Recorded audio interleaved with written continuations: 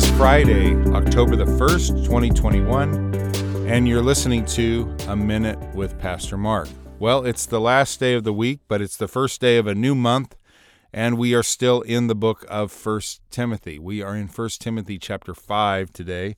It has 25 verses in it, and what he deals with primarily in this chapter is how people inside a local body, inside a church, should treat one another. So he begins with how should the young treat the old and the old treat the young. And really his encouragement in verses 1 and 2 is that we should treat one another like family, because we are family. We're a part of the household of God. We're brothers and sisters in Christ. And I do think that a healthy church is one that is diverse, not just ethnically diverse, but also it's diverse in age. And it does bother me sometimes that the trend seems to be, well, I just want to go to church with a bunch of people my age. Well, you don't really have a church. You have you have a social group of people your age. And a church is, what makes it powerful is when you have all kinds of age groups and you have the young learning from the old and the old, frankly, learning from the young. And we show patience for each other and we care for each other. And this is what makes up oftentimes a very healthy church, is when you have this diverse group of ages. And so he instructs them, here, treat these people as you would treat your own family. Then he gets into the situation with widows, or some instructions with widows. It's kind of I'm not saying it's a sad section, but, as is often the case in life, you have people that take advantage of a situation. And so the church really had this attitude of, we want to take care of our widows. We want to take care of people who can't take care of themselves. But you had also then a group of people that are kind of taking advantage of that. And there were some widows that were taking advantage of it. So he has to give them some instruction on this is what you should do if you have people in the church who are widows, and how they should be treated. He goes on to talk a couple of verses about pastors and how they should be paid and how they should be treated if somebody brings an accusation against them. The things that I wanted to end with today was what he says at the end of the chapter in 21 through 25.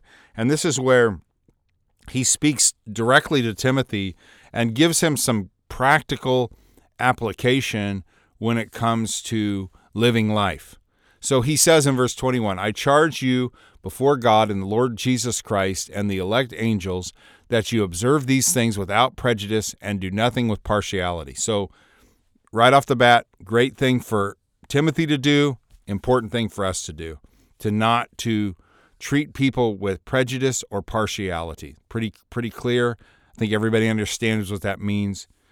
You don't judge people by how they look, and you don't judge people by their social status or their financial status. Don't do things with partiality. Then he says, do not lay hands on anyone hastily, nor share in other people's sins. Keep yourself pure. Really, three things there. Make sure that you put somebody in a position of leadership, that you have vetted them, that you spend a little time getting to know them. Don't just do something based on first impressions. Don't share in other people's sins. Do not be guilty by association. And then it's very important as a minister of the gospel, and not just as a minister of the gospel, but all of us, to keep yourself pure. He really gives him some advice in 23 on how to take care of his body. He was encouraging him to drink a little wine for his stomach's sake, because I think there's stress. I think that, man, you look at this book and you read the things that he was asked to do, and just as a pastor myself, pastoring and preaching and leading people can be a stressful occupation.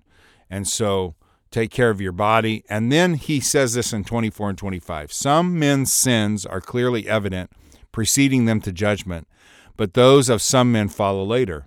Likewise, the good works of some are clearly evident, and those that are otherwise cannot be hidden. So he really tells Timothy here not to judge people based upon the fact that, this is obvious, we can see it, because there's things that are not obvious. God will settle the score in the end. And I just want to encourage you. You may be doing something good and nobody sees it and you're not getting recognition for it and you feel a little bummed out about it and you think that nobody sees and nobody knows, I want to let you know that God sees and God knows, and you will be rewarded for what you do. And I challenge you to do what Paul said in one of his earlier books, which is, do not be weary in well-doing, for in due season you will reap if you do not give up. So don't give up because you're doing the right thing. Keep doing it. Keep walking by faith. Keep living for God. If you get recognition, great. If you don't, that's okay too, because God's going to make sure you get what you deserve down the road. And if you see people that are doing wrong and they're not seeming to pay for it, don't despair.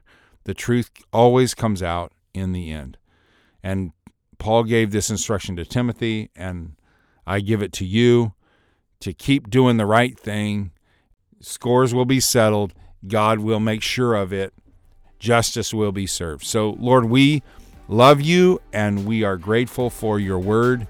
And we pray that we would keep doing what's right, even when we feel like we're doing it all alone, because we know that you see and you will reward. Help us to live this way, even this weekend, we pray. In Jesus' name, amen. All right, guys, have a great weekend. I will talk to you on Monday.